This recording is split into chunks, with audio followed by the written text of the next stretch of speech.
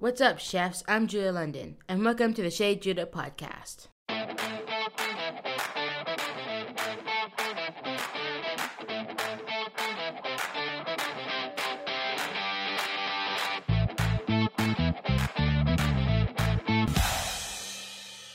Sourdough is probably one of my favorite types of bread. I get it from this nice little place on my street. So sourdough is a very interesting kind of bread because it requires a starter, as in cultivated yeast, to make the bread. And if you've ever seen a dough starter, it looks like nothing, but it's like alive, like living.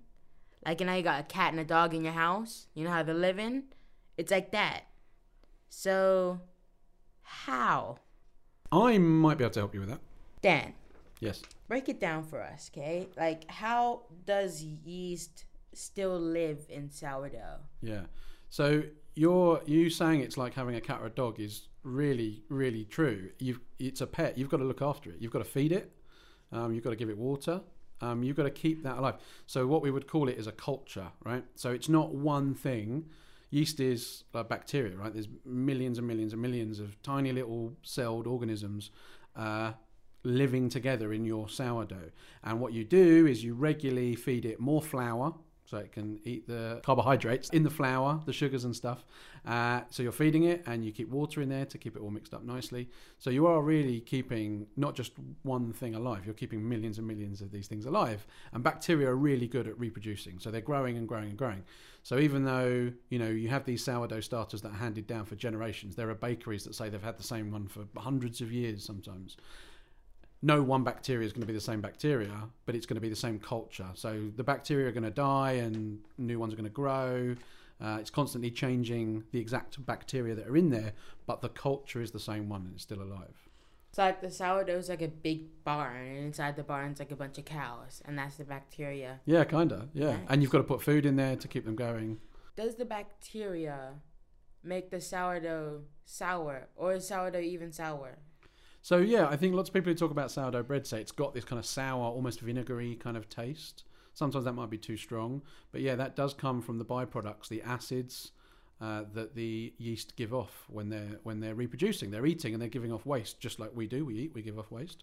One of the big ones and the most useful waste they give off would be the carbon dioxide gas that they breathe out. Essentially, that's what puts all those air bubbles in your bread. And it's also what, if you keep a sourdough starter, then you'll know that when you feed it, it gets really active and it grows. All these bubbles appear in it. And that's the carbon dioxide gas that they're giving out.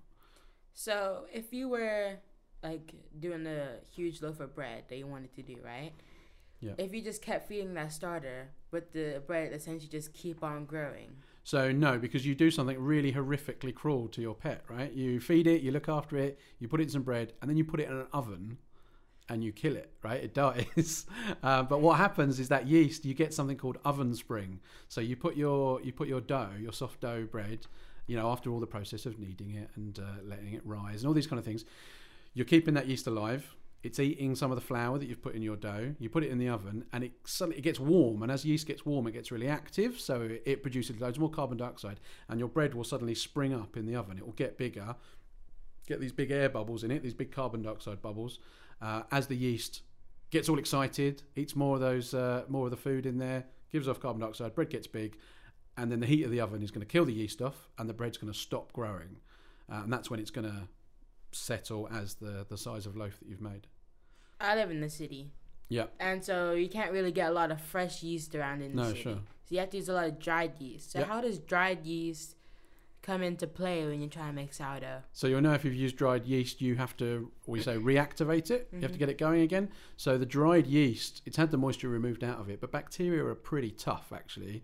So they can lose their moisture and they go dormant and they won't do anything. They're not eating and they're not kind of active. Well, literally, they're not active.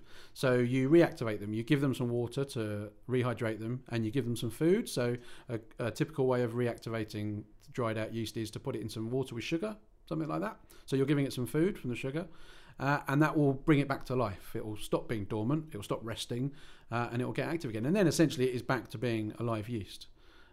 Goes in your bread, goes in your dough rather, starts eating, starts reducing gas. It's doing exactly the same thing the live yeast is.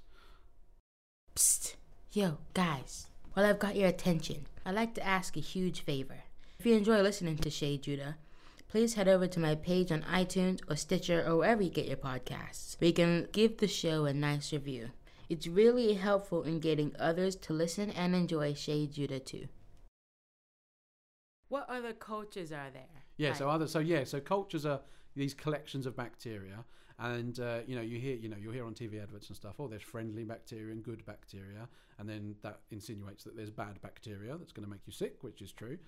So things like yogurt has bacteria in it, and even drinks that specifically say they're a live culture drink that's supposed to be good for your digestive system, because the really amazing thing is there are more living things inside of you than there are your own cells.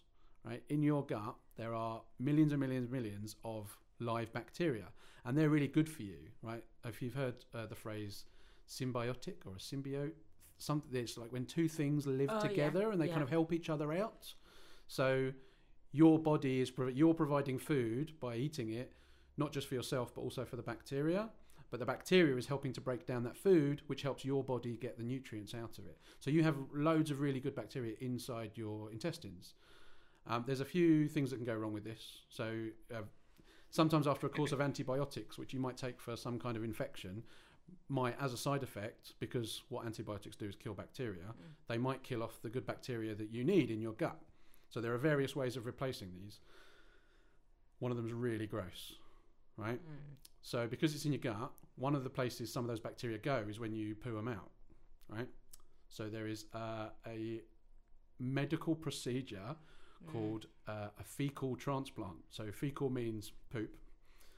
Wait. Yeah. I think I heard about this in science.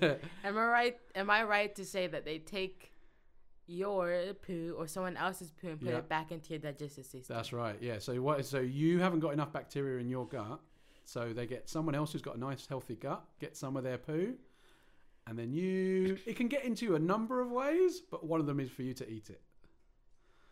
Yeah, gross, right? Now, of course, doctors are going to make that as palatable for you as possible, right? They're going to, cook it up, bit of parsley on the top. Yeah. No, it's not. They can, water it down, put it in tablets, but it's to get a seed of more bacteria into your gut that they can then grow back in. This is a really, really old cure as well. There's an ancient Chinese recipe for what they called yellow soup, which was supposed to help with you if you had digestive problems. I feel like it's a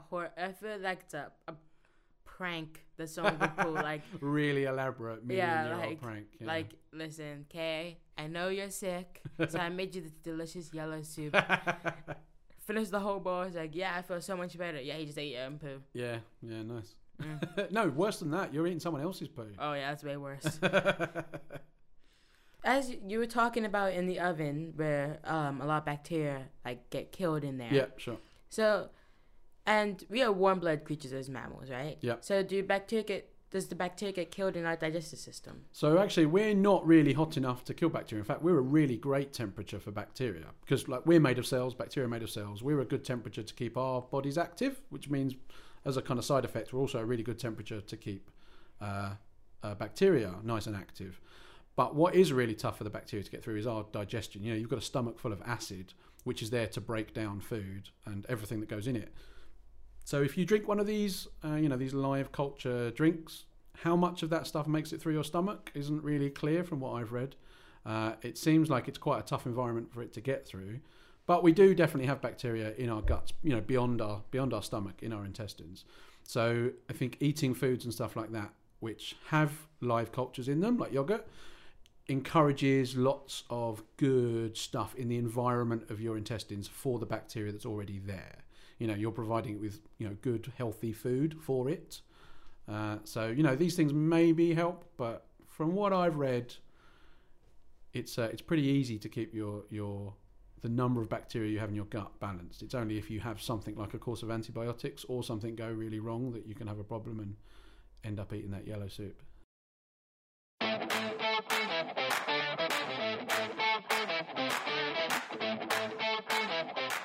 Alright, chefs, the kitchen is closed for this episode. You can find out more about this episode in the show notes on iTunes or Stitcher. I also have a blog where you can check out my ideas about cooking, recipes, and videos at www.judahlondon.com. Or you can follow me on Instagram and Twitter at Judah London.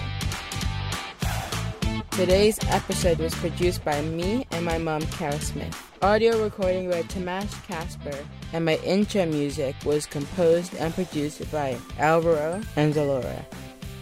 Special thanks to Dan Plain, the awesome science communicator at the Royal Institution. Thanks for listening to Shea Judah. I'll be back again soon with another episode. But in the meantime, you can keep up to date by subscribing to the show on iTunes or Stitcher or wherever you get your podcasts.